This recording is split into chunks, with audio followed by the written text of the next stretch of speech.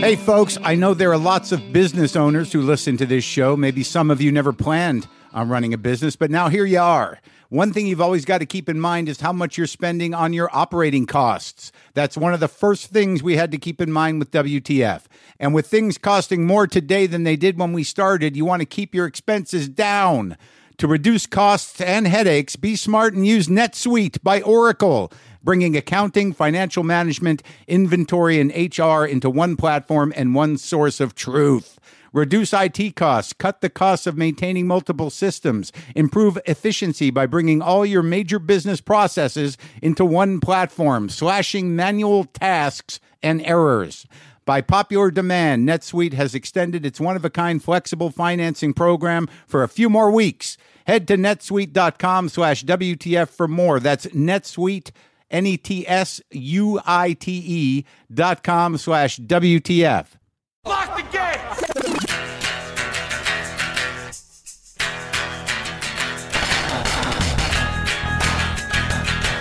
All right, let's do this. How are you, what the fuckers, what the fuck buddies, what the fucking ears, what the fucksters, what the fuckaholics, what the fuckadelics, what the fuckleberry fins? Welcome. I am Mark Maron. This is WTF. Thank you for joining me. Some of you may be new to the show. Welcome. We do have quite a few new listeners because of an interview I did last week. Today on the show, as promised, the week following the presidential podcast, Rich Voss. Rich Voss and I go way back. And Rich Voss is a comedian and a very decent man. And I enjoyed this conversation with him a great deal, and I'm happy to share it with you. Since I last talked to you, I did the Brooklyn Opera House, which was spectacular and amazing and a real high point for me performance-wise. And then I went out to Huntington, Long Island, also great. They gave me a brick. The guys at the Paramount in Huntington are very proud of their venue, and it's a fine venue to do comedy in, a big venue, an old venue, a gutted old movie theater, which is pretty amazing. Hold on, let me get the brick. Thank you for playing the Paramount Come Back Again Soon on parchment tied to a brick that on one side etched in it. I mean, they must get this done at like a place that makes gravestones or something, because etched in the rock, in the brick, in the actual brick, Mark Maron, June 27, 2015, on the other side, the Paramount, Huntington, New York. They're very proud of their venue because it's a renovated venue and it's beautiful. And there's all this old detail to it. It's pretty astounding venue. And this apparently was a brick that was part of the venue. This is a brick. Now, I carry on luggage. And I really didn't know where, I got to be honest with you and with the people at the Paramount, that I didn't know if this was going to end up in the garbage because I like to carry on. And this is something people should consider when they bring stuff to shows for me. You know, I can handle a record or two, but if you're going to bring a large painting, God, it sounds so... I'm just mailing its best. But so I had this brick, but I'm like, I'm going to risk it. I'm going to take it. I'm going to try to carry it on. Like I know in the old days, a brick is a weapon, and probably is a weapon now. It's sort of old school. It's more of a weapon for destroying windows, throwing a brick through a window, taking a brick and hitting a guy over the head with a brick. Not as easy. It's weighty. But I didn't know if it was on the list of dangerous shit. So I just went ahead through. I go through pre-check, and then I put it through the scanner, and they're like, you gotta look in the bag. And I'm like, here we go. My commemorative brick is going to be in the garbage. And this is a horrible thing about having your name etched in something or your name written in things or something made out to you or for you. If you throw it away, it'll find its way back to you, or perhaps it'll hurt the feelings of someone who gave it to you. And I don't want to do that. I did not want to throw away the brick. The TSA guy, this dude, like a stout dude, little burly dude, takes my bag, and I'm like, there's a brick in there. He's like, what? I'm like, there's a brick. He's like, a brick? Like a brick? I'm like, yeah, it's a brick with my name on it. Really? I'm like, yeah, it's a brick. He opens the bag, and I take it out, and I show him. It's like, I don't know. What do you think? He's like, I know who you are. And I'm like, so what? Can I take the brick? He's like, yeah, take the brick, and keep working, keep going, man. You're gonna be something. He said it to me. Okay, thank you for letting me keep my brick and being supportive. So I have my brick. Thank you, Paramount, for the brick. And I was in Red Bank, New Jersey. My old man showed up in Red Bank, and I know some of you know the stuff with me and my old man. The in and out of it, the ups and downs, more like. But we've been all right. But I had to make some time for the old man, not knowing where the old man would be frequency-wise. And he sounded good on the phone. You know, he's retired and he's wandering. I don't know. It's hard to be upbeat and miserable, but he does it. And maybe that's where I get it. I don't know. But we go out to dinner at this place, Gaetano's, right there in Red Bank, because I have a part-time assistant, Frank. His dad owns that joint and said, go by there. I got to fucking tell you, man, you can't get Italian food anywhere like you can in like the East Coast, New Jersey, New York. I mean, there's just places. It's just places where it's fucking amazing. I don't know if it's the water or what, but god damn it, it was good. Chicago too. I'll give Chicago, but that's it. Where the immigrant population of Italians has lived for centuries and generations is where you find the good Italian food. And also, I think New York water has something to do with it. But anyways, I'm not going to talk about food. I'm talking about my father. So I didn't know where he was at. So me and my dad sit down at this restaurant. He picked me up at the train station, and I can usually tell where my father's at mentally and emotionally from about 50 feet away. Just by his posture, the aura of his energy, I can feel it because I know the guy's my dad. So I can feel the suction of his sadness from about 50 feet. I could feel the sort of non-threatening middle frequency where he's just sort of like neither here nor there. And I can feel the mania from his posture. I can feel all that because he's my dad. I can feel it 50 feet away. And I see him, and I'm registering a little above just medium, a little above medium. We're not no darkness, and I'm like, great, this will work out. But still, overcompensate. Everything's going great. Don't let him take a brick out of your wall. Don't let him take a commemorative, emotional brick out of the fortress I have constructed for myself to live a relatively healthy life. So we exchange pleasantries and we go sit down at dinner, and I just I order some food and I look at him. I go, so how you doing?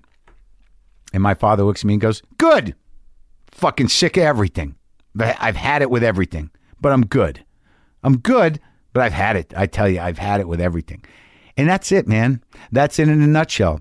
That's what I come from. Everything's great, but fuck, I've had it. Is that a way of communicating? Is that the yin and yang? I don't know, but that's what happened. That's where it was. And he came to the show, and I think despite himself, I think there's a slight difference. You either have parents that are proud of you, or you have parents that are impressed by you. I think I have the impressed kind. My mom seems to tip into pride a bit emotionally. My father's just impressed, which I think is tentative. I think he's impressed. But there's still room to fail for you. More tour dates. There's a couple more coming up. Portland is sold out for the weekend after next. But Colorado, I'll be at the Boulder Theater on July 24th, and I'll be at the Paramount Theater in Denver on July 25th. So come if you can.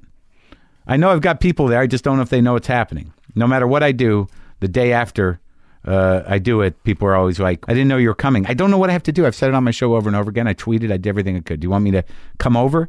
So I had to do some organizing because the president came and I moved everything out of the garage, everything that was on the floor, and a lot of that stuff was just piles and stacks of shit that I have not gone through. And my filing is horrible. I've got just papers and stacks, and I save everything. And today I spent some time with Frank, my new guy, and we just went through the filing. And it's unfucking believable what I save and what is emotional to me. Like, I'm going through these files. I'm throwing shit away. I don't have to save everything. Like pay stubs from gigs and all the weird detective work I had to do around my identity theft. I found the 3 or 4 letters that were sent to me by the patent troll harassing me to give them money. And I'm like, I got to do something with this. That thing is defeated. It's, there was a victory to it. And there's just tons of other papers I just don't need. Every doctor visit I ever did and the results of every doctor thing I ever had. And they're paying it sort of like just a history of panic and blood tests. I mean, I found a monthly, I used to get those calendars. I found one from 1991, like those monthly calendars that you write your shit in, because that's the way I could see it back then. And I found an address book that must be from around that time, like 90, 91. And it's just bizarre. I don't know if you have this shit, but there's a reason that you should keep it, because if you just look at who your friends were and who you were talking to, it's sort of fucking fascinating. Right there on the first page, David Tell's number, 25 years ago. Craig Anton, who I'm still in touch with. Bizarre. My grandmother, his address, that's sad. Brett Butler, Steve Brill, these people that I still talk to, Greg Barrett, Dave Becky, my old manager. It's just, it's amazing how many people are still in my life. Holy jeez, look at that. Travel. Hilarious. I don't even, maybe you should beep that. I don't know. I doubt it. But this was this weird travel agency back before the TSA where you buy these tickets for almost nothing because they had some sort of scam going with other people's, frequent flyer points or whatever. And you'd meet a dude at an airport where he'd give you a ticket. And if you tried to change the ticket, you were in a world of shit. It was just this scam that Barry Katz had set me up with. Of course, Chuck Farnham. What happened to that guy? Bob Guccione Jr. Oh, yeah, I went to dinner at his house once. Frank Gannon used to book the Tonight Show. This is bizarre, man. Janet, oh my God, I remember her. I had sex with her in Memphis, I think. Anyways, it's just sort of fascinating to see who my friends were. Oh, my first girlfriend's in here. It's just, like, this is before Facebook. I don't know where a lot of these people, Jon Stewart. Wow. Jon Stewart's phone number is in here from back in the day. The Nose magazine. Trippy. Patton Oswalt. Oh, so this must be like 92. Anyways, friends. Jonathan Rosenfeld. That was a therapist I had in San Francisco. So yeah, so this must be from like 92, 93. Jonathan Rosenfeld. He was the guy that said to me, there's no such thing as boredom, only fear. Jon Stewart. I wonder if that number is still good. Should give him a call. I should talk to him. I guess it's on me, isn't it? Anyways, it's just weird that I saved all this shit, and you can sort of track your memories if you can access them of people and places you've been if you hold on to these weird little artifacts. Yeah, that's right. 1991. I was making my living doing the Taunton Regency, which was a good gig. It was a hotel gig in a conference room. Probably made $400. And last week, I interviewed the President of the United States of America, Barack Obama. I'll tell you one thing I came away from the President with is that nicotine is an ongoing fucking nightmare. And I'm not saying I'm chipping on cigarettes, but I'm chipping. All right? And if you don't know what chipping is, get hip to the old lingo from back in the day. I'm chipping a little bit, and I'm sorry. All right? Let's talk to Rich. Sometimes I wish I paid more attention in school, or in some cases, any attention at all. There are probably a lot of things I could have gotten more out of, like literature, and now it's probably not in the cards to go back to school and study the classics. But luckily for us, there's a new podcast called The Foxed Page that dives deep into the best books of all time. This is basically like the best possible college English class, but more relaxed and fun. No pressure of grades or needing to prepare something to say in class. It's only the books you want to read and know about, presented by best-selling author Kimberly Ford. Everything from Cormac McCarthy to Madame Bovary, from classics like Frankenstein to modern hits like Lessons in Chemistry. I love Ireland, but I missed the boat on James Joyce. The Foxed Page has a 3-part series on Dubliners, and that's a pretty great starting point. Want to get the most out of what you read? The Foxed Page is for you. Get it now wherever you get your podcasts. Us.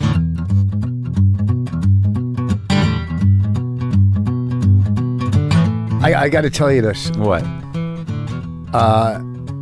You achieved something that I dream of. I have a hotel by the airport. Yeah. You have a fucking billboard. It's so fucking big.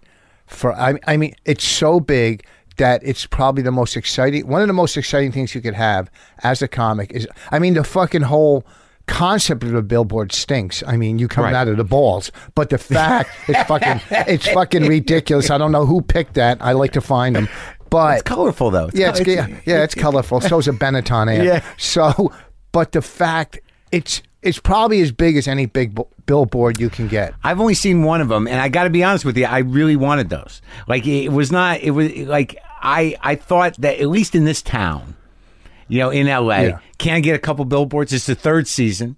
I said to IFC, it's like, and they're like, it's not the most effective way to spend ad money. I'm like, who cares? It's LA. Yeah. I'd like to be able to think I have a real television show. I had a billboard for a week in Vegas for a week. Yeah. But any fucking Bodak could have got that billboard because I was just Bodak. because I was just working at the Palms. Yeah. You know, so I had a real bill, not the club one. There was Yeah. one on the street. Right. Okay. And I took pictures of it. But in life, you know, you work so hard, and little things like a billboard Yeah. is one of the payoffs. It's weird. It is. It's a fucking payoff. Okay, why should fucking Cameron Diaz have a billboard and not Mark For a Maron? shitty movie. Yes, for fucking something that's going to go straight from the theater into the. I Fucking, agree with you, but there's part of me that knows, like, well, anyone can get a billboard. You just got to get someone to pay for it. But the truth is, like, I agree with you. It may be petty, it may be small minded, but to me, a billboard was a big deal. It was a big deal to me. I think Patrice, one of the reasons he didn't re-up with VH1 or whatever network was because they wouldn't give him a billboard in Times Square. Yeah. And he said, look, I want a billboard in Times Square. Yeah. Look, this is the story of my life. I was working the MGM Grand at Brad Garrett's room. When was this? Oh, recently? Yeah, I don't know, a couple of months ago. Whatever. It's a good room for a comedy room in Vegas. Yeah. It's a good room. So you were headlining? Yeah.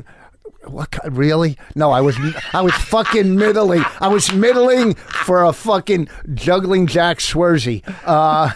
Okay, I was fucking headlining. Really? Look at that fucking face. Really? 30 years, and I just worked my way to I'm just trying middle. to set you up. I'm just trying to make sure everyone knows you. My listeners are new to Rich Voss. I want them to know.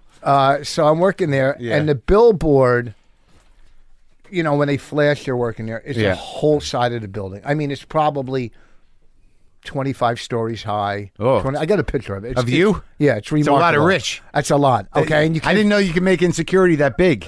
Let me tell you something. The drool on the billboard that came out of my mouth looked like fucking buckets of water. Okay, because I'm a slobbering Jew bag. Yeah. So I'm going, I can't feel any better. You know, I'm working Vegas. Yeah. I mean, it's not, look, it's a good comedy room. Out of all the comedy rooms, it's not a theater. I'm not, it's not, but I'm headlining and I'm in a good mood. Then, and this happens, this is my third time it happened. Yeah. My fucking manager calls me on Friday. Right. On Friday before the Friday and the weekend show. Yeah. Oh, your pilot wasn't picked up. Your pilot. Really? You couldn't wait till Monday. You couldn't wait till Monday when I Which got pilot home. was that? Bonnie and I did one for True TV. We got a couple going. Bonnie now. McFarlane. I want to make sure everyone knows. Yeah, that's my wife. But we, you Jesus, what the hell? Why the fuck she marry you? well, because I'm fucking. First of all, I'm a genius. That's one. Second of all, I mean that goes without saying. I don't fail. You're a sweet guy. Okay, and I don't know. It's so weird when we started dating. The first time I met her, and I've told this, I was at the Comedy Cellar. I'm on Last Comic Standing, the first season, the good season. What's the age difference? Oh God! What? Was that a reasonable question? Yeah, I guess it is. I look at you. I'm a failure at relationships. Yeah, but failure. But you look great. You're slim. You look great. You're older than me, right? Yeah. How old are you? How old am I? Yeah. Don't you hear when people answer a question with a question? Well, you've done. How old am I? Next month. I'll be 58. Really? Yeah. You look great. Thank you. I'm But so do 51. you. 51. Yeah, but you look good. You know. But, You're fucking. you look better than me. You've got that sort of rugged Jew skin. Yeah. Yeah, it's kind of dark. A little bit. I play a lot of golf though. That's why I get dark. Well, I am dark. I have an olive skin base from when I was a kid. Yeah, from being that kind of Jew. Yeah. Yeah. So Bonnie, I met her. I was at the Comedy Cellar. She came downstairs, and I knew of. Okay, even before that. Yeah. Mark. She was cute. Mark Cohen. Mark Cohen. They were dating. Okay, so Mark Cohen, after he did Make Me Laugh, they did some live shows, right? Yeah. Some live. So it was a couple of them were me, Mark Cohen, and Joey Vega. Right. So we went and did corporate live, whatever. So I'm working with Cohen, and he's miserable. He's fucking miserable. I go, what's the... me and my girlfriend just broke up, this and that. I knew nothing about it. Yeah. We just broke up. He's heartbroken. I go, look, I've been through divorce. It's not a big deal. Yeah. You'll get through it. Yeah. You'll get through it. You know, but he's going through that right then. The fear, the abandonment, horrible feeling, yeah, heartbreak. and all that, like just change and Yeah, yeah. you get comfortable being Yeah. uncomfortable in these relationships. So, and that's all 12-step talk that I didn't make up, Right. but it's true. You get Right. comfortable in uncomfortable situations. Yeah, the in life. patterns, the patterns. So he's breaking up with her. Years later, I'm at the Comedy Cellar, ready to go on stage, and Bonnie walks down the stairs and says, "Oh, you're that guy in Last Comic." Yeah. And that was the first scene. And I'm looking at her, I'm going, "Oh, you're the comic that's gone out with other comics."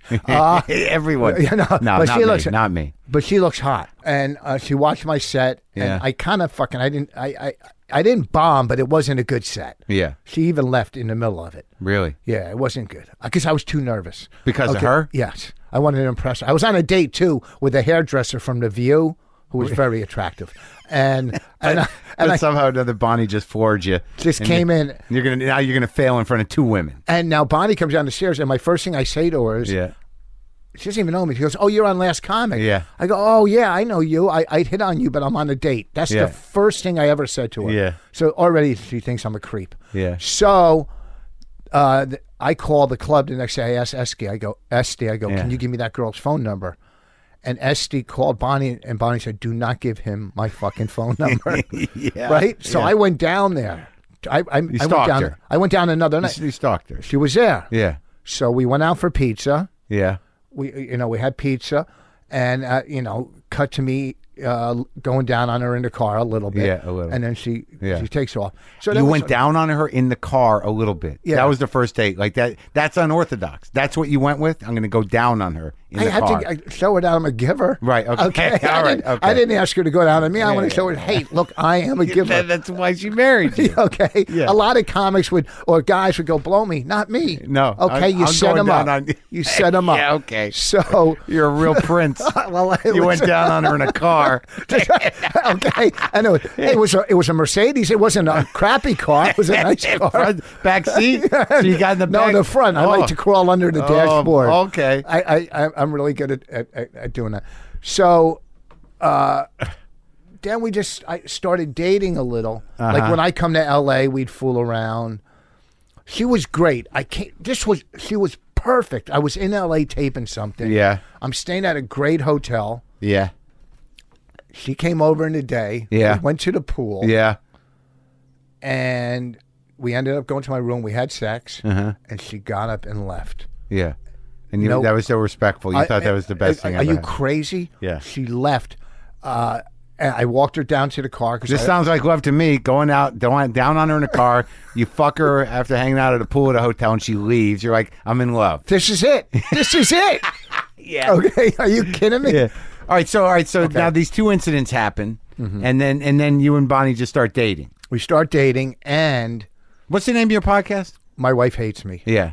My wife hates me, and that's our radio show that we do on Tuesday nights on Sirius. And we did the pilot we did. That one was called "My Wife Hates Me." But now based on- let's go back though, and then we'll bring it all back around. So the first time I met you was probably 1988 or probably 1989, 1990 at Nick's Yes. Comedy Stop. You had like long, like a mullety Jerry curl, almost. That's how my hair grows long. I love Roger Daltrey, and I'm glad my hair grew like that. Right, Long. but yeah, but you put stuff in it. There was goop in it. No, It maybe looked a little oily to me. It might have been. And I then was a you- greasy person. Yeah, and then I think you wore one of those like those Italian horn necklaces with the little, the little curly thing, the thing. There was no way I would possibly have a horn necklace. It was probably a Yeah, chai. chai? It was a chai. I mean, you I know got, the horn I'm talking about. Yeah, I know the horn. I got, Oh, you got Star. Jewish Star, maybe a high. Yeah, And you were, you had it was the late '80s, so yeah, that's my grandfather's dog tag from World War One. Really? Yeah, That's kind of cool. Isn't that cool? Round dog tags. yeah, World War One. So like what? How long have you been doing comedy at that point? Because you were kind of like at Nick's. I think stunk. we well, I don't know. You were doing you were angry. You were tight. You were like you were intense. Okay, when I worked Nick's, see, I think. But you were kind of dicey. I know, and that's what we got to get to at some point, because I heard the podcast where you had Dice on, and you said that you opened the door for comics like Voss and this Yeah. and that and that, and I'm not at all. But I know what you're saying. It's an East Coast attitude that makes you feel it's dicey. And I was probably a little... Look, you don't find your voice for I don't know how long it takes you to really find your voice. 20 years. I mean, I went took on. me. Yeah, it took 20 me, years. It took me a long time. Yeah. I mean, I went on. I remember in the beginning, I was running around. I thought I was Robin Williams. Then I would pace. I thought I was. But Bill when did Hicks. you start? I guess I'm 29 years sober, so I guess I've been doing it 32 years. So you were all right. So you were like 25, 26. Where'd Yeah. you live? In Jersey. Where in Jersey? Yeah, in Plainfield. That's where you grew up. Yeah, and it was a predominantly black town neighborhood. I went to a school, you know, I grew up in a black neighborhood, you know, and then I got Both your parents are there. No, divorced from day one. You know, since I was a little kid. That's why I love. I'm going to talk about this later. I'm speaking at rehab tonight. Yeah. Someplace Promises. Uh-huh. I'm speaking there, and your whole life as a child is formed, you know, 2 and 3. And my parents got divorced. I guess I was in 3rd grade, 4th grade, and I would come home from school every day and listen to Von Meter album. The JFK one. Yeah, the First Family. Yeah. And I laughed and I laughed and I laughed, and all I was doing was covering the pain from my parents' divorce, and I didn't know that as a kid. But would you have a relationship with both your parents though? Now or throughout Then. life? Nah, I mean, look, I broke the chain of dysfunction with my kids. My parents were fucked up when we were growing up. What'd your mom do though? What'd you do? Well, my mom struggled. She had 3 kids. Luckily, you know. What, you and 2 sisters? Sister and a brother. Older brother? Younger brother passed away a year and a half ago. Sorry. And thank you. And my older sister, who's a very successful business, very, very successful. You get along with her? Kind of, yeah. I wasn't real close with my family because our parents didn't bring us close. Yeah. As a family, you know what I mean? Like So there was everyone no was off doing their own shit. Yeah, there was no nucleus. There was nothing. It was just every man for himself. And where was your dad? He lived in New York or L.A. What did he do? Well, the second after he divorced my mom, Yeah. he married a lady and lived in Woodland Hills. Yeah. And then they got divorced. He moved back to New York, dated this one lady forever. Then he married his 3rd wife, who he's been married to for 30 years. Still alive? Yeah, he's in his 80s. My mother's in a nursing home, Alzheimer's or dementia. Yeah. Shot out. What'd your dad do?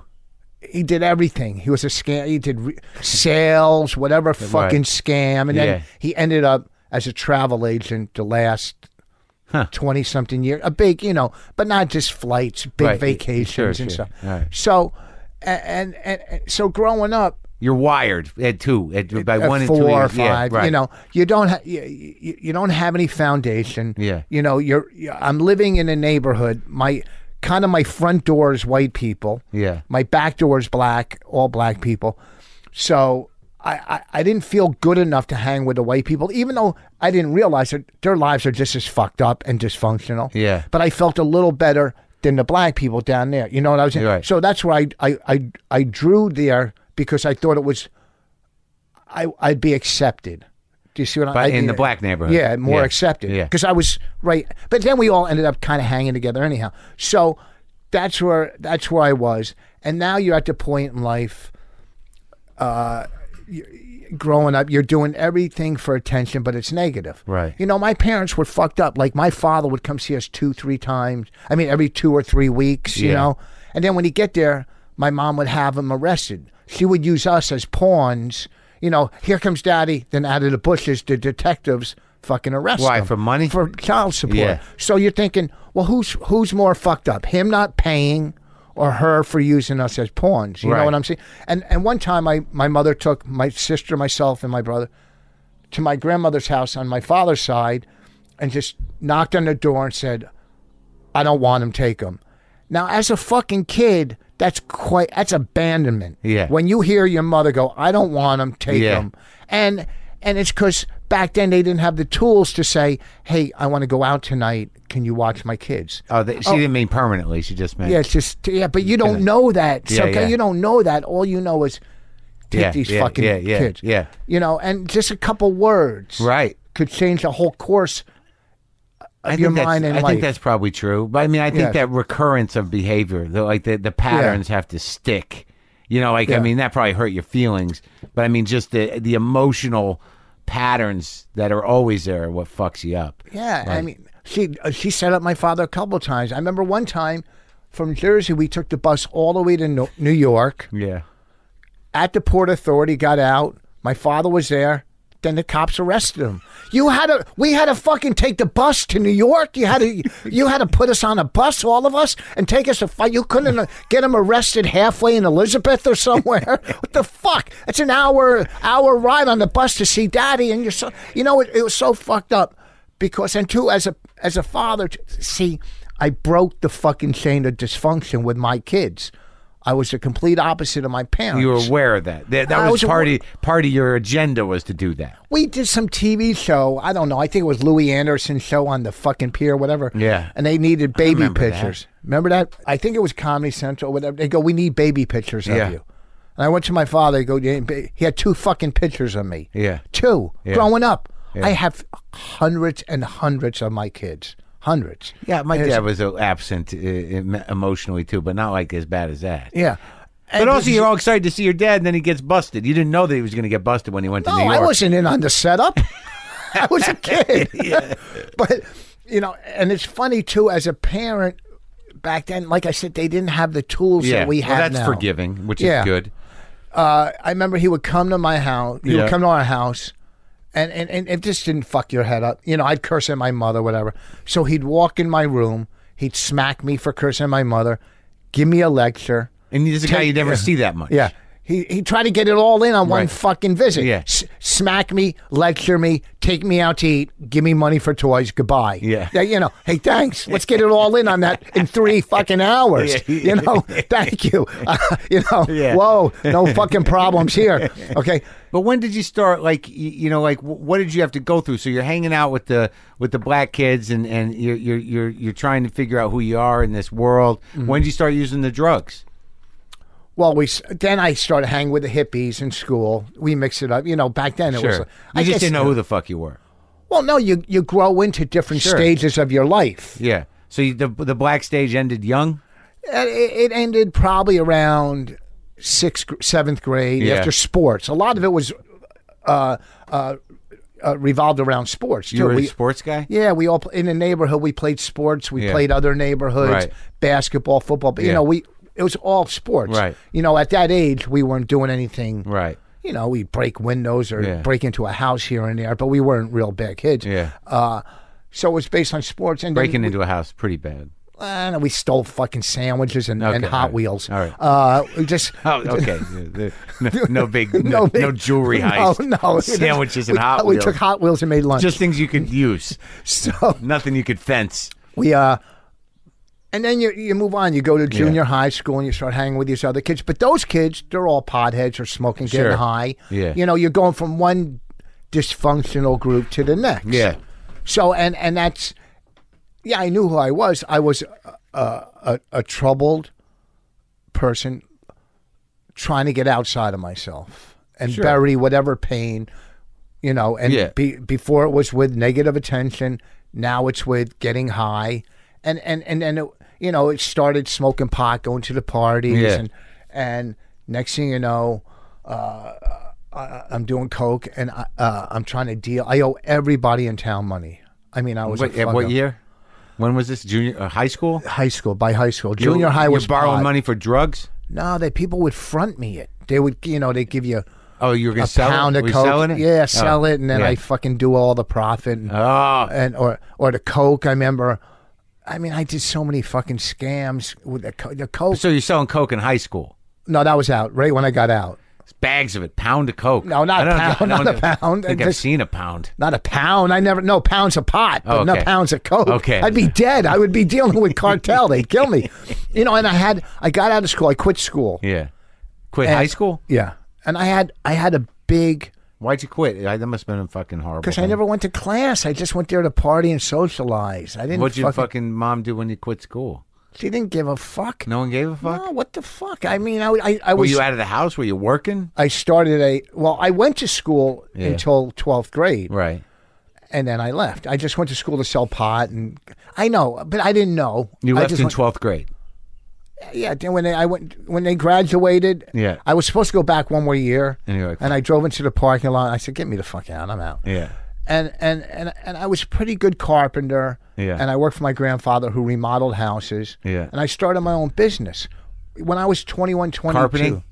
Painting houses, basically. Yeah. And carpentry, roofing. But when I was 22, I had 7 guys working for me. Yeah. I was a good businessman. I knew how. Yeah. You know, I had one of the biggest painting businesses in town, doing Victorian houses, Yeah. beautiful 3-4 colors. I'd have 3 crews going, you know. Yeah. But I was a fuck up. I take the money, deposits, and buy coke and Yeah. party. Yeah. You know, I knew how to sell. I knew how to sell. And To get the gig. to get the house. Like Yeah. I would go in the winter. Yeah. I would go in the winter and I would line up all the houses for the spring. Yeah. And people would give me deposits in the winter, and I'd fucking blow it because I didn't have, rent, Yeah. partying. Yeah. Then it came time to paint our house. I fucking say Benjamin Moore paint, Yeah. but I pour like $4 paint into Benjamin Moore cans. So and you were cutting the paint too. I was fucking, I was cutting the paint. I'm telling you, cutting coke. But the business, we did great work. Yeah. I mean, the funeral homes in town. And then it just fell apart because of drugs When did you meet your first wife? after I got sober. Oh yeah. Yeah. So the drugs escalated from partying, coke. Yeah. Then I started comedy. And where'd you start? I booked a couple one-nighters. What did you didn't do open mics? You didn't do nothing? Oh, yeah. I went to, there was like one open mic, but then I realized if I book some one-nighters, Yeah. I could host them, get on stage, Right. and make money at the same time. So you book headliners? Yeah, I booked some rooms in Jersey, and I had guys, Joe Bolster, Dennis Wolfberg. Uh-huh. Fucking Mulrooney came, right? Yeah. And he brings this opening act. And this opening act goes, I don't know if you know this, but I work Catch a Rising Star, okay? So you're lucky. I go, look, you're making fucking $60. Shut up. And it was fucking Jenny. Rich Jenny? Yeah. Mulrooney brought him as his opener. I go, look, well, you're making 60 tonight. Like, I didn't know him. Yeah. I had Jack Cohen, who was real energetic. I remember him. He's a showrunner, I think. He's a writer. Yeah, he was Tonight for Show. Tonight Show. Yeah. I had Max Alexander. I gave him his first The old paying Tonight gig. Show. Yeah, I gave him his first Alexander? his first paying gig. I had Rob Bartlett. Big acts. At that time. Yes. Because you're mentioning names I bet no one's ever heard of. Yeah. Max Alexander. What Yeah. happened to that guy? Huh? I haven't seen him in a long. He's got to be out here. Well, Rob Bartlett. Where's Rob Bartlett? Well, no, he does Imus. He does radio. Rob Bartlett. He's been doing radio forever. Yeah. Nice guy. The nicest guy. Mike Langworthy, that are all Steve Scroven. All these guys became Scroven, he's out writers. here. Yeah. They became writers. So you were pulling these New York guys and booking these rooms so you Yeah. could do 10 minutes. So I could host. Yeah. And then there was other guys that booked rooms like me, like Phil Selman, Dennis Ross, all these guys. Yeah. Joey Novick. Yeah. So I would trade them work and they would give me work at their places. So you could feature there. Or host. Right. I would have them host my room and I host theirs. So now I'm starting to work, So it's like a one-nighter network. Yeah, it was all one-nighters. Yeah. Palazzo had them, Jerry Stanley had them, which Where Where were they throughout Jersey. But what kind of rooms? Bars? With Yeah, bars that hotels? did comedy, but some of them were great. Yeah. Some of them were really good. So you were a one-nighter booker. I booked one-nighters. I got to make money on this. So Yeah. I went into places. I go, look, do you want to run comedy here? I can get you to comics. Yeah. And we'll do Tuesday night. So This you is were a like- guy, there was a time where people were like, you ever done Voss's Room? Yeah, well, I wanted to be a People comic. wanted to come. It was easy. You go from Jersey, just go to Jersey. Yeah. Drive in from New York. Like there's a whole network of gigs. Like Yeah. because they're not making a fortune running around club to club. Why not do a No. one nighter in Jersey? So you're 25, 26 years old. No, I got to be 28, I think. Okay. 28, 29. Yeah. And then I just started working. Then I hooked up going on the road doing MC gigs. Yeah. Like for Sandy DePerna, and I'd go to Lubbock, Texas. Sandy DePerna booked Charlie Goodnights. And she booked Richmond downstairs. Yeah, Virginia. Yeah, so I hooked up with her Yeah. somehow. Then I hooked up in Texas. I did some good humor bars. I worked with Hicks like a couple times. At the workshop or the comedy? No, good humor bar in Lubbock, Texas. Oh, okay. And somewhere else. Yeah, how was that? It was amazing. Hicks, we went into a 7-Eleven and something happened and his girlfriend was breaking up. Well, whatever happened to him in 7-Eleven, he went on stage the next night. Yeah. And did probably 10 minutes on this. And I'm watching him going, I'll never be this funny as long as I live. Yeah. And I don't even know how long he was doing comedy at the time. Yeah. His girlfriend... Well, he was back in Texas, so he's probably in his 20s. Yeah, his girlfriend broke up with him. Yeah. He was miserable. It's a true story. He wanted to pick up a hooker or something. Yeah. So we get in a cab. He goes, you want to ride with me? I go, okay. So we're in a cab, and the cab drivers took you to prostitutes in Lubbock. Yeah. They knew. So he goes to the first place. The lady opens the door, looks at him, goes, you're too young, and slammed the door on him. Right. Gets back in the cab. The next place the cab driver takes him to, the lady opens the door, looks at him, goes, you're a cop, slams the door. And he does a whole bit on how even hookers won't fuck him, right? Yeah. And I'm watching this guy, and I'm just amazed at how good he is. Yeah. Back, he was so far. People listen to him now, these comics, they go, oh, I don't see it. Well, guess what, you fucking idiot? It was 30 years ago, okay? Or 25 years ago. He had a real clarity and Yeah. a real kind of confidence to his delivery and a very poetic way of looking at things. And it even when he was improvising, it was so well put together. Yeah. Yeah. But just his cadence, Yeah, too, yeah, just yeah, the way yeah. he Good rhythm. moved. Yeah, yeah. I mean, I was at Catch a Rising Star one night, and Brenner went on. In New York. Yeah. Yeah. And David Brenner What went was on. this, the 80s? Yeah, it had to be 80s. Yeah. Brenner went on. Yeah. Killed. It was David Brenner in the prime. Yeah. So now Bill Hicks is next. Yeah. And he walks on stage, and his opening line is, growing up as a comic, I would see Robert Klein and David Brenner. And I'm thinking, if these fucking guys can do it, so can I. Right. That's right after Brenner. Then he's doing the whole Nancy Reagan anorexic cunt bit and all this stuff. People are flying out the door like they yelled fire. Yeah. Right? The girl that's going on next after him, Jetta Jones. Yeah. She's pacing. She's fucking a mess. So he gets off, and Hicks, I swear to God, he comes up to me. He goes, what the fuck went wrong? He couldn't understand. He couldn't understand why he emptied the room in New York. But the funny thing is, too, he didn't know. He emptied the room. He had a hard time in New York. They didn't know what to do with him. No, but it's so funny, just the business. And the whole business is in a nutshell, is what the one creative director said to him. He emptied a room, and the creative director said, you could work here anytime. Yeah. Anytime you want, you could, because he's Bill Hicks. Right. And he's got that reputation. He's Bill Hicks. Yeah. You could work here anytime. Right. So, so then now I'm doing comedy. I got into Dangerfields. Yeah. Hiram got me into Dangerfields because I give him Coke and Yeah. party with him. Yeah. Well, first Heenan got me into the... Dave Heenan? Yeah, into the bitter end. Oh, my God. I haven't heard that name in a long Dave time. fucking Heenan. He does cruises. Still alive? Yeah. Good. Yeah, Dave Heenan.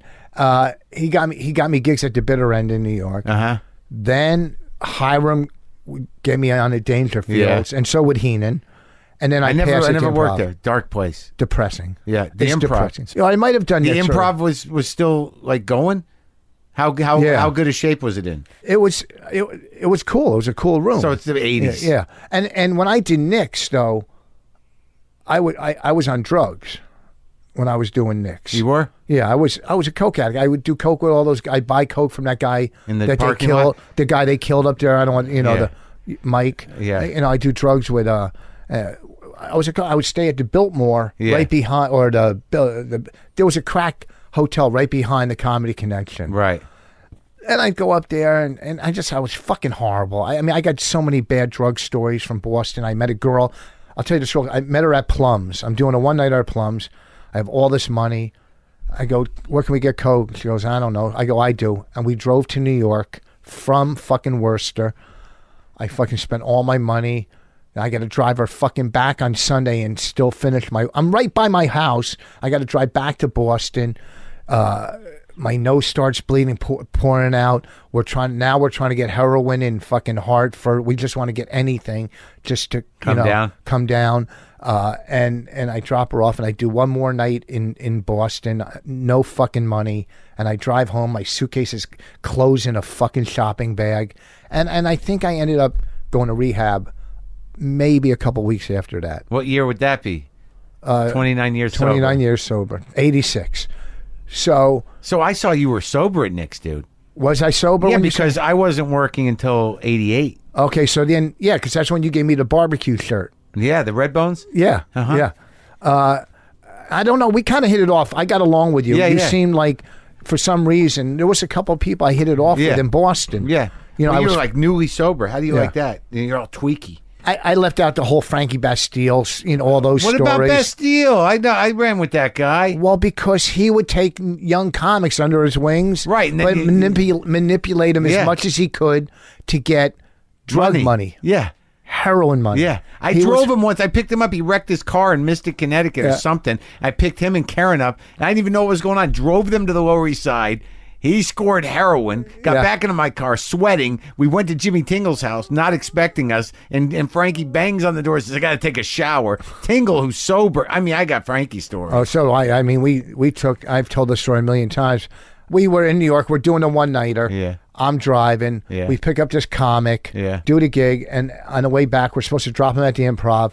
I go, hold on, we're gonna make a couple stops. Yeah. So I drove up to Harlem. Yeah. Right, and fucking, I'm buying crack. Yeah. There's fucking guys running You around ended with up knives. smoking the crack. I was That a was a crackhead. crack, yeah. Or freebase, whatever you want to call it. yeah. And then so he's like, get me the fuck out of here. Get me, And then it's just a little white kid from Arizona. Yeah. Doing a one-nighter. Yeah. And then Frankie, after he dropped me off, we go one more stop, and we went to the Lower East Side, and Frankie dope. got heroin. So now Frankie's in the backseat shooting dope. Yeah. He's fucking panicking. Yeah. He said, can you please drop me off? I go, yeah, we're done. And it was Spade when he first came. I just saw him last night. Yeah, and when it was him, right? And when I saw him at the Cellar like maybe 4 weeks ago. Yeah. He goes, you guys held me hostage, and he even remembered a gig we did. It was BF Packies, Yeah. a one-nighter for Gary Grant. So Frankie Terrified him. He was just some little white kid doing Yeah. props. Yeah. He was a prop. He did props. Yeah. Welcome to comedy. Welcome to comedy. So we took him hostage. Yeah. And then I started running. Now I'm working, getting spots all over. Mm-hmm. I'm a fucking horrible headliner with energy. Just whatever it takes. Trying to figure it out. Yeah, I stink. When I saw you, you weren't moving. Like you said, you went through a Hicksing. It must have been before. When I saw you, the first time I saw you, Yeah. you were smoking on stage in Yeah. between jokes, and you were standing real still. Yeah. Which is, I think, why I made the Dice Association. No, I was probably in my deadpan. Right. I stuff. think that was it. I kind of, because I liked writing deadpan jokes. I just didn't know how to It's so deliver funny them. because so many people go through a deadpan thing. It's a control thing. Like, Yeah. you know what I mean? You know exactly what that tone is. You're just going to Yeah. drop the shit. Yeah, it's so. Yeah, you don't have Yeah. to get behind it at all, really. It was so. If you're riding in a cab and the driver goes in reverse, does he owe you money? You Right. know? Yeah. I yeah. bought a wood stove. I only got to use it once. Yeah. They were so easy to write too. Yeah. And you thought you were Stephen Wright, but he was so fucking clever. You couldn't be Stephen Wright, Right. Because he was at another level. Yeah. You could be that kind of delivery, but you could never be as brilliant as he was. So you got sober. How long before you meet the woman who become your wife? The first Oh, wife? so this is I was off on a Sunday night, and they had comedy night Sunday night at a place in called Charter House or Gus, whatever, in Jersey.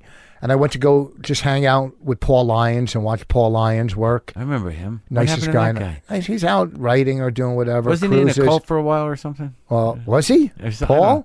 Maybe I'm thinking of somebody else. I think he just came out like bisexual online, which doesn't mean Maybe anything. that was the vibe I was getting. The closeted vibe. But he did the best Barney Fife. Okay. He did the best Barney Fife out Yeah. of. So I went to hang out, and there was a girl sitting at the end of the bar. She looked like Cheryl Tiegs. Uh-huh. She was fucking so beautiful. Yeah. And I either bought her a drink or said, let's go out to breakfast. I took her to the diner, and then Did you tell her you'd give her a head in the car? no, this was I wasn't. No, not with her. You didn't have. That's oh wait, no. Let me back up real quick. Let me just back up real Go quick. down on your car in the car after we eat eggs. Wait, let me back up. When I got out of rehab, I had like 4 or 5 months sober. I was doing this other club, White House Station or something. I met this girl, Kathy. Mm-hmm. Mark, you couldn't have been any better looking than this fucking girl. Yeah. Prom queen, head cheerleader, yeah. Vala, whatever they call it. Valedictorian. Valedictorian. I mean, everything. Yeah. She lived up in the hills. She had a built-in pool, a pool table. You know, this is like the fresh air fun to me. This is hitting lotto. Yeah. This fucking girl is smoking. Yeah. Out of her mind, eating disorders. Yeah. Out of her mind. Yeah. Just complete crazy. And her history, I know why. I don't want to get into it, but she was out of her mind. Yeah.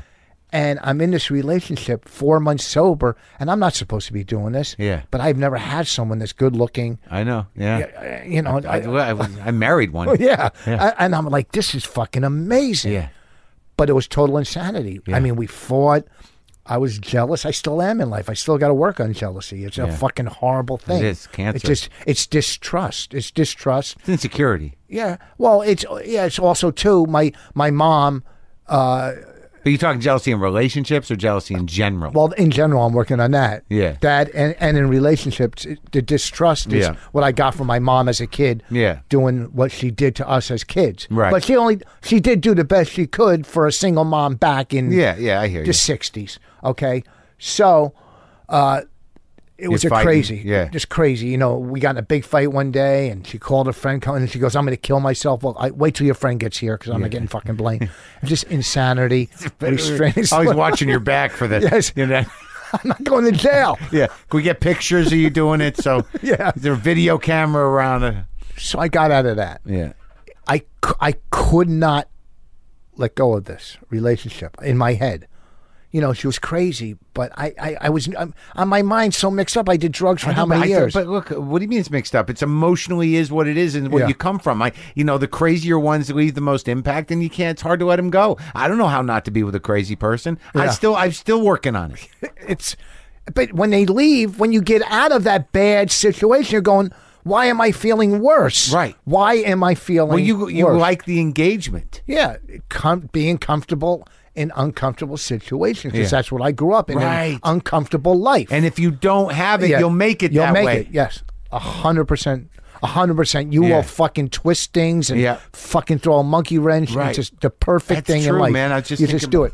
Yeah. You do it. And I got to fight that every day. Because how can I fucking sabotage this? I'm not good enough. But it's not. But it's a weird way to look at sabotage because it's not just sabotage. It's sort of like, how can I get back to my comfort zone of feeling like a fucking asshole and having chaos around me? Yeah, because it's going too good. It's too smooth. But it's just not what I'm used to. You're not comfortable with it. You don't have to. You've never experienced that as like joy and that kind of shit. It's like, it's uncomfortable. Yeah.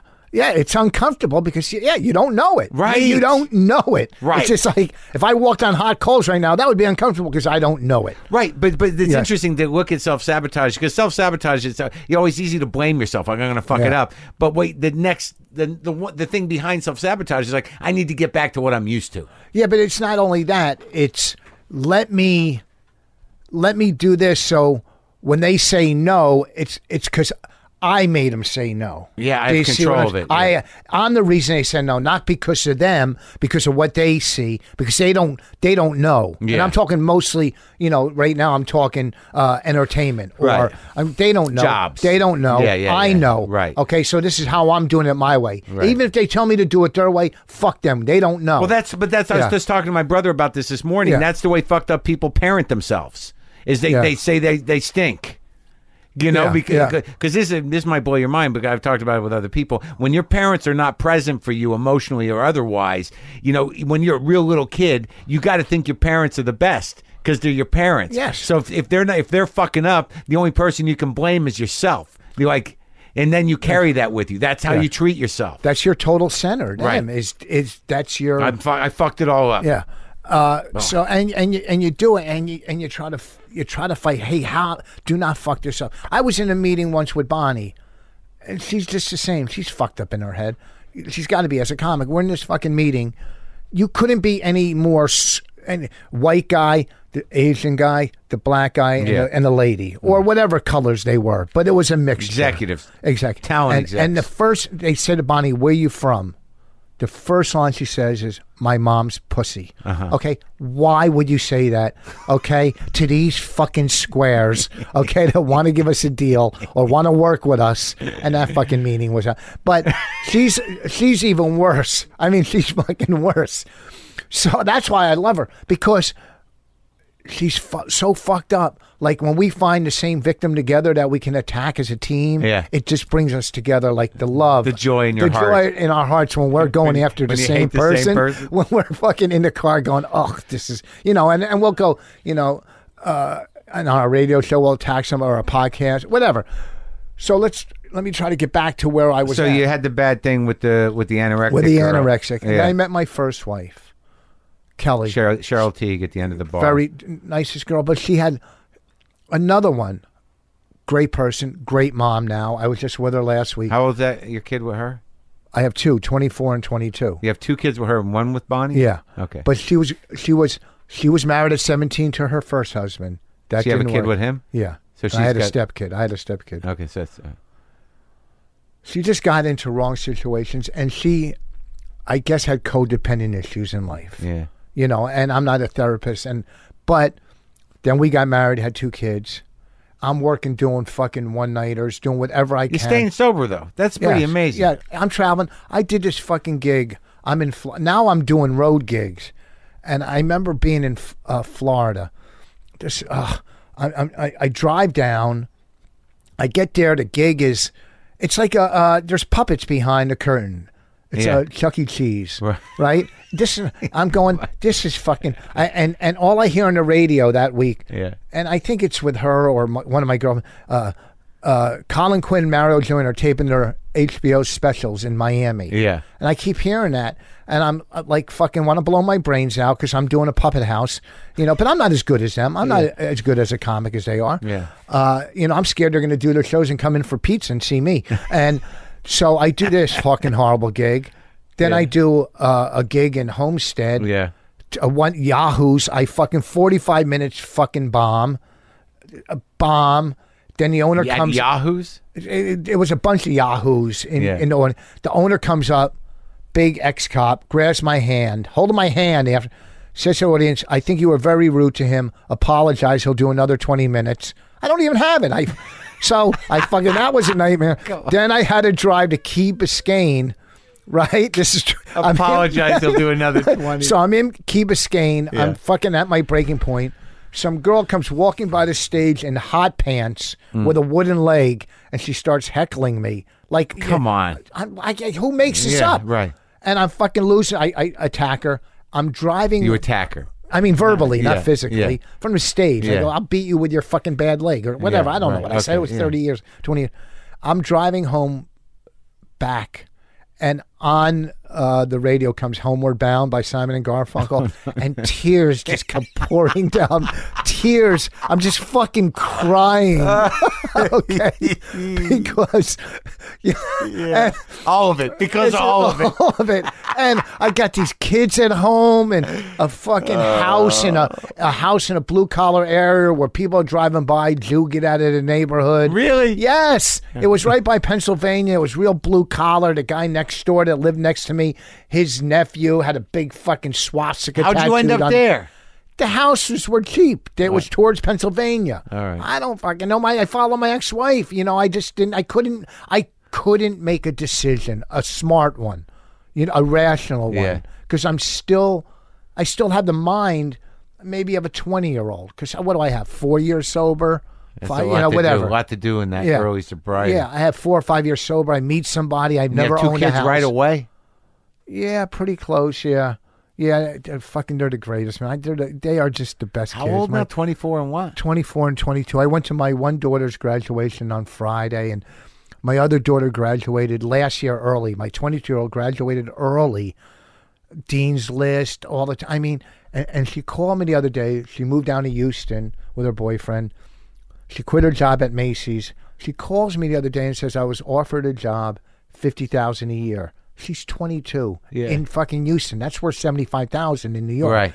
You know, and whatever. And I'm so proud of my two daughters. They're good kids. They've never ever seen me high. They've never seen me drunk. I used to take them to meetings when they were young because I had them in the day. Yeah. My life was my kids. Right.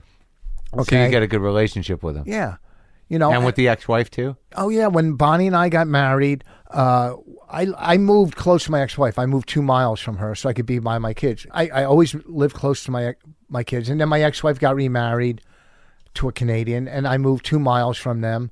And then I got married to Bonnie. We had a kid. She's Canadian. Yeah, It's bizarre. I know we turned each other off to Americans, or we both went low budget. So, but my ex-wife used to babysit our daughter. So that divorce wasn't acrimonious? Yeah, because she was already divorced once. We didn't have any money or anything, so we did our own contract. Yeah. You know, we had it notarized or I whatever. never hear that. Yeah, well, we didn't have anything. Well, Yeah. You've always done well. Nah, that when I first divorced, I had nothing, and I just gave it to her. Yeah. The second divorce was a Well, disaster. but your career, I've always admired your career because you always worked. You always had. Yeah, But I mean, it was kind of scrambly. I mean, I got like TV gigs and stuff, but I Yeah. was, as a comic, I wasn't making a lot of money. And the first divorce, I wrote that book, but I made $30,000 for that. For that first book, that's Yeah. all I made, and and I gave it like whatever I had, I just gave to her and said I'm sorry, and I entered that second thing with nothing. Well, but now I don't want to bring up names. Was your first divorce I didn't know, and your second divorce? You knew Mishna, yeah. You didn't know Kim, no. Oh, okay. They're both all right now. Yeah. I don't talk to Mishna. Obviously, there's no reason to. But the first one, I see her because she's she's my brother's first wife's best friend, and my brother has kids. Yeah. Or whatever. I see her at family things. Yeah. She's doing good, and I think Mishna's doing good. Well, and you didn't have kids, so you No, you there could was easily nothing- break away. yeah. I knew that for the rest of my life I'll be dealing with my ex-wife. So I go. Yeah. I mean, in the beginning, I said things that I shouldn't have said. We had, Right. and I apologized to her. I go, whatever. Yeah. I'm not saying I'm fucking Gandhi. I Right. made mistakes, Right. and I was Sure. an asshole Sure. too. But the bottom line was it didn't Yeah. destroy the kids. Like you No. said, this is an important point was that, you set out to do it differently Yeah. than your parents. But I also Right? 100%. You're right. And even in the 100%. divorce, you had a commitment to your children. Yes. And you didn't let even the divorce destroy that. Not at all. My wife, I would have them in the day, and then my wife would have them at night. And I'd spend Christmas Eve. I'd sleep there. We were back and forth, me and her, sexually and Yeah. dating. She kept me on her insurance for 5 years. Then she said, "Look, we got to finalize this." Because Yeah. we stayed separated for 5 Yeah. years, but we did a lot with our kids together. Right. Or I have them. And throughout this whole time, and I pass over this. When I was 21, I had a major anxiety attack, and I went to the hospital. But back then, they didn't know what anxiety was. Yeah. They gave you a fucking Thorazine, Yeah. Haldol. They thought you were nuts. Right. So, crazy shit. I mean, I thought I was losing my mind. And I have anxiety in life. Then when I was 40, I watched my kids every day. Yeah. They were out of the house in school. They're in Yeah. school now. Now I have the whole day. What am I going to do? Yeah. And I'm 40 years old. My career sucks. Yeah. I have nothing going on. And the anxiety came back really bad. Yeah. And I was ready to quit comedy, or I didn't know what I Are was you going going to to do. start painting again? I didn't fucking know. I was just so It's horrible. scared. I had that moment like Yeah. 5 years ago where you're Yeah. like, I can't get work. What are you going to do? It's horrendous. insane. I go through that now. Yeah. I can't. And listen, I built up a pretty good fucking resume, and I don't fail on stage. But there's some fucking cocksucking headliner that will do it for $1,200 Yeah. and go in. But a lot of these clubs aren't smart enough to figure, what I want. I'm going to sell that many more tickets. Right. But that's besides the point, because I'm a survivor, and you're a survivor. Yeah. You figured out a fucking way Yeah. to do it on your own terms. Yeah. Everything I do, or we do, me and Bonnie, or we do separately, we made our own movie. No one fucking, we made this movie, and it's a fucking hit. It's a hit on Netflix. What's it called? Women Aren't Funny. I've done 4 CDs all myself. Sure. Okay. Our pilots, we write. Yeah. We come up with the ideas, and I can't tell me production companies want to work with us. So you create your own fucking destiny. You don't let the business do it. That's why I used to love, like Dane and all those redneck guys and all that. I'm not whatever they did on stage. I can't tell you because I never watched. Right. I couldn't tell you one joke from Dane, and I couldn't tell you one joke from Larry the Cable Guy. Yeah. But what they did that I respect is went around the business and created their own opportunities. Yeah. Okay. So and I feel that in life, as an entertainer, there's no ending to what you can do on your own. You know, I'm not going to let fucking the improvs fucking dictate. I won't do them. You know, I won't do them. It just, I would if they call me. They just won't call. But, you know what I mean? But you're doing theaters. You get to do theaters now. Yeah, it's just new. That's the new. That just happened. It's the first time. But it's great. I got no complaints occupationally. I'm happy to be making a living. You're doing this. But you know, like I always see you. The one thing about you, you've always been a very decent guy. Thank you. But that's a lot to say. You know, you know, we there's a lot of monsters in this business, but you're a sweet guy. Thanks. Well, yeah. I don't know how that's possible, but it's well, true. because you know what? In this business. But I think innately you're a sweet guy. You care about people. You know, you took care of your kids. You're always strict. You know what I mean? Like you've got your demons or whatever, but you know the relationship with your daughters. Now you have a new baby. What's that like? How old's that kid? She's 7.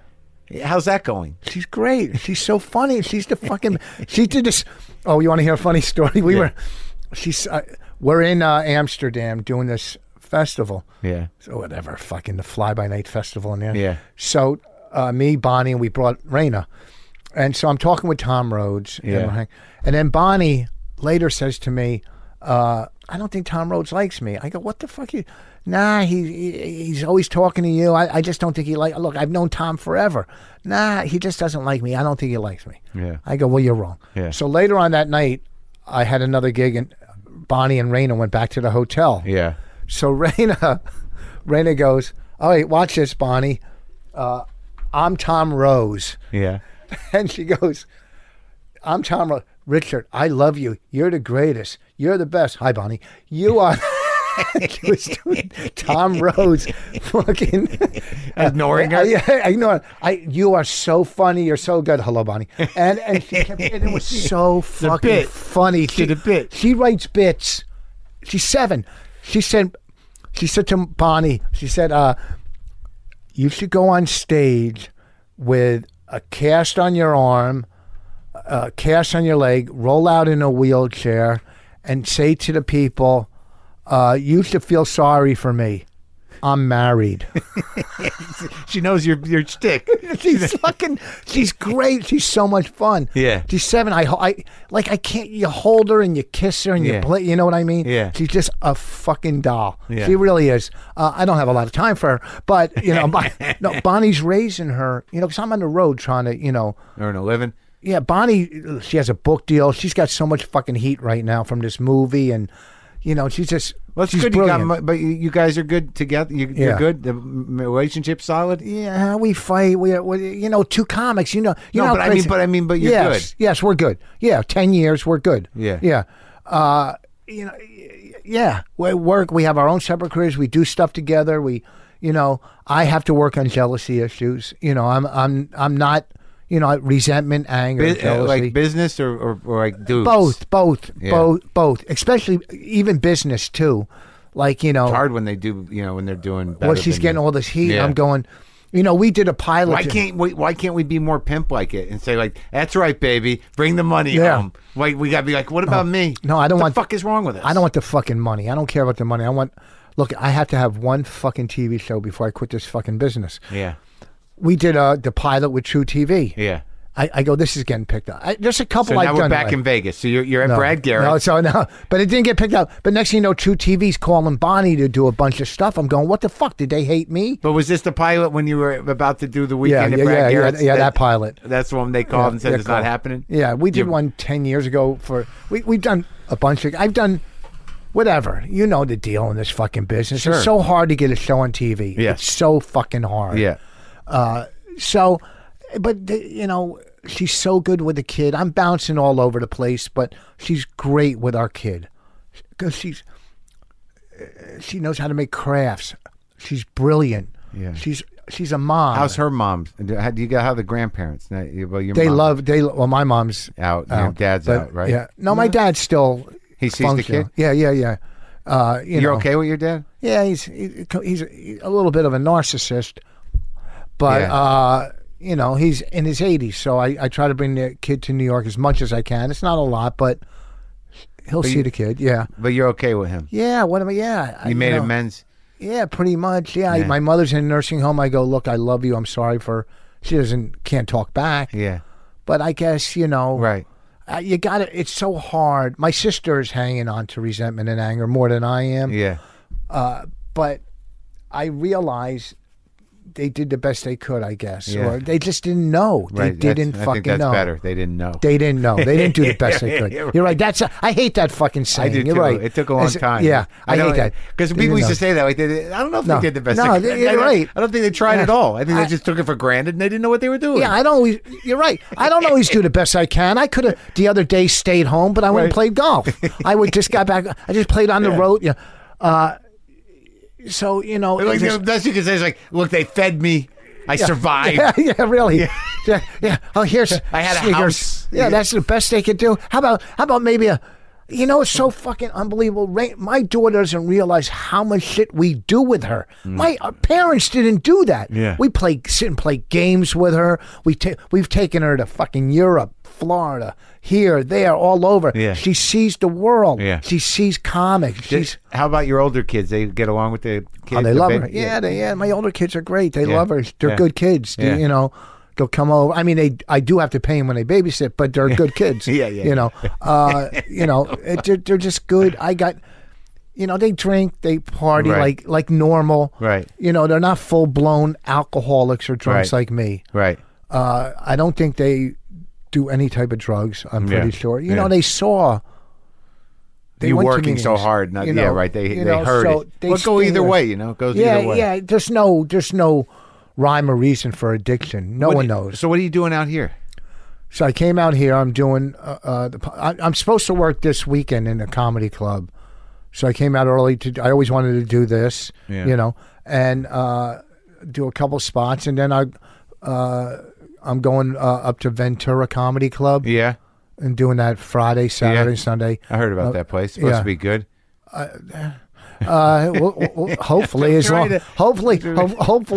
hopefully, I don't get there and the whole, because I'm doing a door deal, and next thing, well, these were all Groupons. Yeah, you do a fucking door deal, and it's, the door deals are like, oh no, this is college night. This is military night. So what is the deal? What's the door deal? $200. No, it's whatever verse 50% of the door. Yeah. But if half the door came in on fucking Groupon and passes, whatever. Yeah. But I get to come out to California, hang out. I don't get out here that much. Yeah. Because I'm on the road or I'm in New York.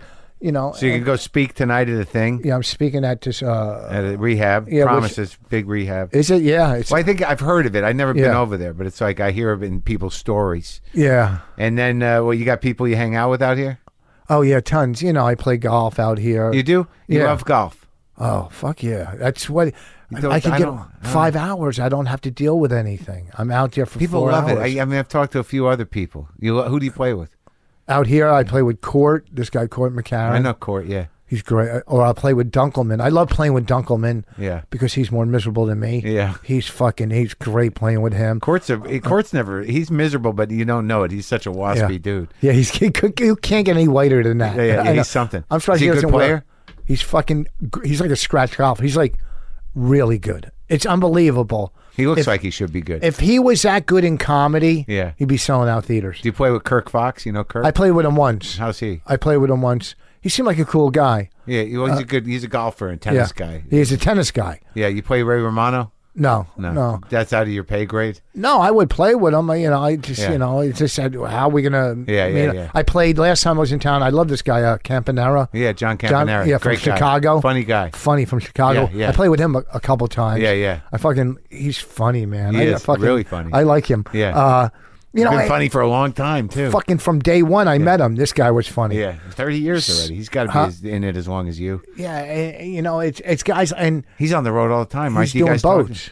Is he? Yeah, he's doing boats. Uh-huh. You know, I was talking to a certain I remember doing a thing with Mendoza. It's good to know that you'll never be able to do boats, right? I can never do a boat. Well, one, I have designed anxiety. your act so you can't do it anywhere. No. But a fucking shitty comedy club. No, listen, I could be sparkling clean. I could do No, you can't. Yes, I 100%. I could be. I won't be politically correct, but I could be sparkling clean. Yeah. Okay. I've been doing this 30 years. There's nothing I can't fucking do on stage. Yeah. There's nothing I can't do.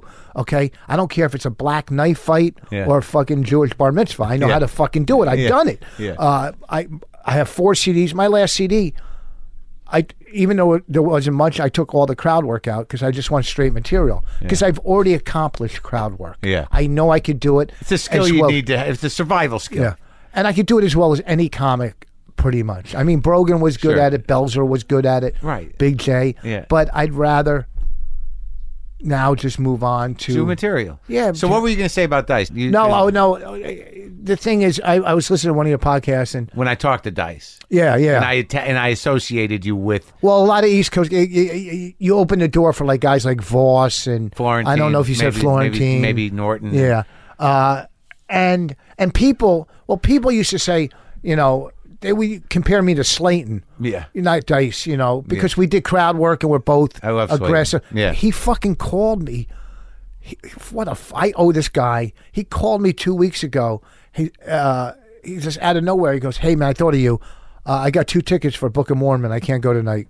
Do you want them?" Fuck yeah. He gave me 2 tickets, To see the musical? Yeah. So who'd you go with, Bonnie? Yeah, I took Bonnie. But it was right before Mother's Day, and I Yeah. fucked up, and I should have said to Bonnie, guess what I got? I got you a Mother's Day present. Yeah. But then I let her know that Slayton gave it to Yeah. us. Yeah. And Slayton... You didn't fuck up. Slayton is, he's Bobby Slayton. He's got his own legendary... He's another guy. He's a sweetheart. Like you. Yeah. These guys, these venomous fucks. He's a doll. He's a fucking doll. Yeah, so I compare to them, but you find who you are, you talk on stage. I talk, I'll do some crowd work if it comes up. I'll talk about, recovery. I'll talk about my kids. I talk whatever. No, I know. bits. But like, I think at some point, the reason I made the association was I felt that maybe you were going through a little bit of that. Well, when you saw me back then, I mean, That's all. when we did that podcast You got festival, something against Dice? No, not at all. Oh yeah, no, I don't like them. No, fuck them. Matter of fact, when we were at Florentine's wedding, Yeah. he goes, "Comics, take a picture." All the comics, and Bonnie went to get in. And he goes, "No, just the guy comics." Yeah. Fuck you. So then, Bonnie did a joke, a Twitter joke. Yeah. I'm gonna go. I something on the New York Post at Dice's, but it was a joke. Yeah. Then Dice is on fucking O&A.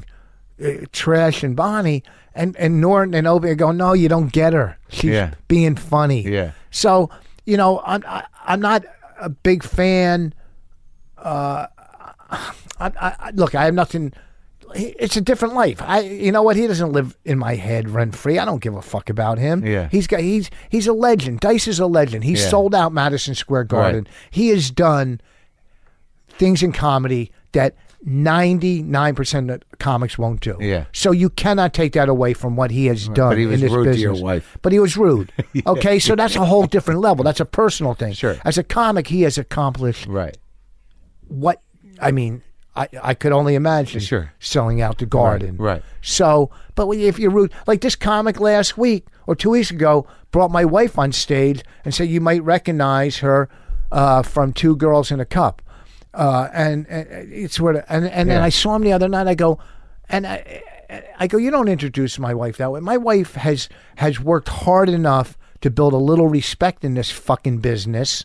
Okay, you're not one of our close friends. Yeah. If Bobby Kelly said that, or Colin, or fucking Norton, But and I wasn't like going to fight him or mean. I just said, look, she's earned enough respect. She's done 3 Lettermans, HBO comedy. Sometimes she's fucking made a movie. You know what I mean? Treat her like a fucking comic. Like a comic, not some fucking broad that, she's done, he goes, did I say that? Or you said it. Just, whatever. You know what you said. And Bonnie yells at me. Bonnie yells at me in the car. What the fuck are you saying? I go, you don't have to stick up. I go, yeah, I do, because I don't want fucking people. You're a brilliant, you're a genius, you're a great writer. I'm telling you, Mark, if you ask her to sit down and write a fucking script, she'd have one out in a week. Yeah. Brilliant writer, brilliant director, but a little bit, she's not street smart. She doesn't, you know what I mean? Yeah. And she lets people take, kind of, hey, can you help me with this? And she doesn't know how to say no. Yeah. She's a people pleaser at times. And I tell her, say no. Don't fucking do that. Yeah. Because they're just, she helped this one comic punch up a whole sitcom. She punched it up for him. He never even fucking thanked her. Never, right back, fuck these self-centered cocksuckers. It's nice to hear, though. It's nice to hear that you have this respect and this love, and you understand it. And it's nice. That's why she loves you. We get along. She's cool. It's fun to have somebody that gets it. You know what I mean? That just fucking. You seem great, dude. Thanks. She's fun. Hey, look. You're all right. You're all right. Yeah, I'm okay. I'm all right. All right. Our podcast is fun. It's not this. This is fucking amazing. You get so many fucking. We don't get guests. We just do it in our living room. Well, this is my garage. What do you want? You see? Yeah, but did you see the house? Yeah, so I went in there. Yeah, your house is probably bigger than mine. No, it isn't. What are you talking about? I have a townhouse. I have a 2-bedroom house. I'm in a townhouse. How many bathrooms? 2 bathrooms. All right, I got 1 bathroom. Yeah. Okay. Guess what? You have 1 person. Okay, I have 3. Okay, I got 1,200 square feet. I have a townhouse. I got fucking neighbors. But I was walking to your bathroom. Just like me, I saw what a obsessive compulsive jackass you are, because all your shirts were hung the same way, and they're all the same shirt. They're all the same fucking. I know. That's what I do. Like, if I see one shirt I like, I have to buy every color of it. Sure. Well, you know what's sad about that is, like, I didn't even buy them. I got them from Wardrobe. Like, I can't even do my own shopping. Like, the show at the end of the season, I'm like, can I take them? They're like, take them. I'm like, good. I don't have to buy anything. That closet, I built that for a girl, hoping that she cleaned the fucking, put her shit in it. Yeah. She never did, and now she's gone, so I got this fucking closet. When I started dating the girl I'm with now, she saw that closet, thought I was gay. It's fucking a guy shouldn't have that many closets full of clothes. Exactly. In that order, categorized. No, I do too. Yeah. I do. I got my. Everything's got to be in place. I feel like fucking Kathleen Bates from Misery. It's the only thing we can control. It's so little we can control. All my sneakers face the same way. It's just do not. I can tell. I can tell if my wife fucking takes one of my belts or moves my sneakers. I'm fucking out. This is no bullshit. I had a white tank top like this. Yeah. It's not in my drawer. Yeah. I have ripped the house apart. I cannot let. Where the fuck is my white? Are you banging someone that left with my white fucking? Right. You went there. I'll go to the furthest. Where is my cutoff? I had to buy another one. Just white. like it? Yeah. Well, it's not even the same kind. That one I love. What happened to that one? I can't find. I don't know. Did I take it on the road and leave it somewhere? I don't fucking know. All I know is it's not there. And so few things we can control. It's so few. When I was fucking locked into it. When I was 21, I walked in. I was smoking pot. I go into this ice cream parlor, and I go, "Give me a cup of ice cream." Scoop of the. Yeah. So the girl behind the counter, 16, 17, out of high school, scoops me the ice cream, right?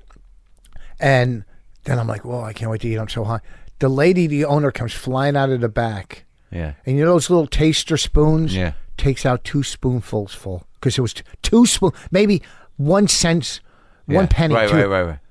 For 30 years, I went over my head what I would say to her if I went back into time. For 30 years, I could not let go of this. I'm going, like, how the fuck does somebody that owns a business take out 2 taster spoons? One, I'll never come back. If I ever go back into time, I would say to her, it's against the health code rules to do that. Right. And I'm never coming here again. I couldn't say it then. But why would that? What's funny to me is that you've been working on that line for 30 years, and that's all you got? That's all I got. I said it. That's all I got out of it in 30 years of her living in my fucking head over the 2 things. That's such a reasonable line. You call her a fucking bitch or anything? No, nothing. I'm just going, I'm never coming here again. That's all I came up with in fucking 30 years. All right. This is fun here. This was fun. It was. It was good talking to you, man. Thank you coming. for having me.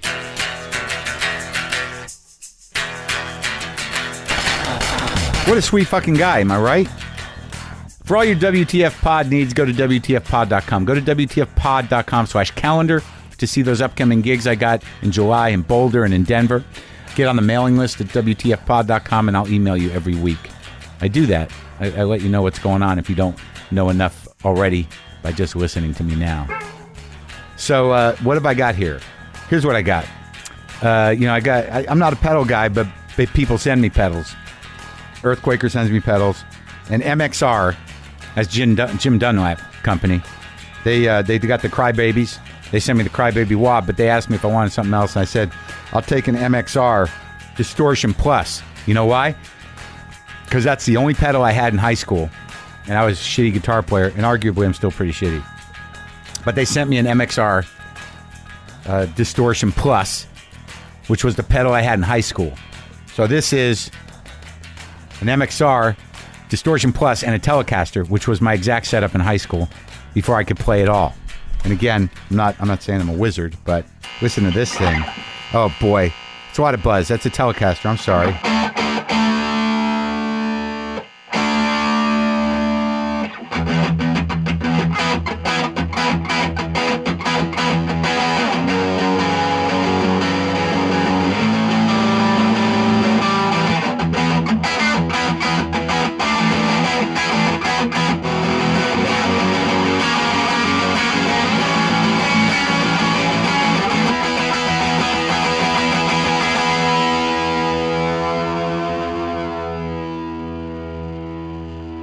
Three-chord wonder. Boomer lives!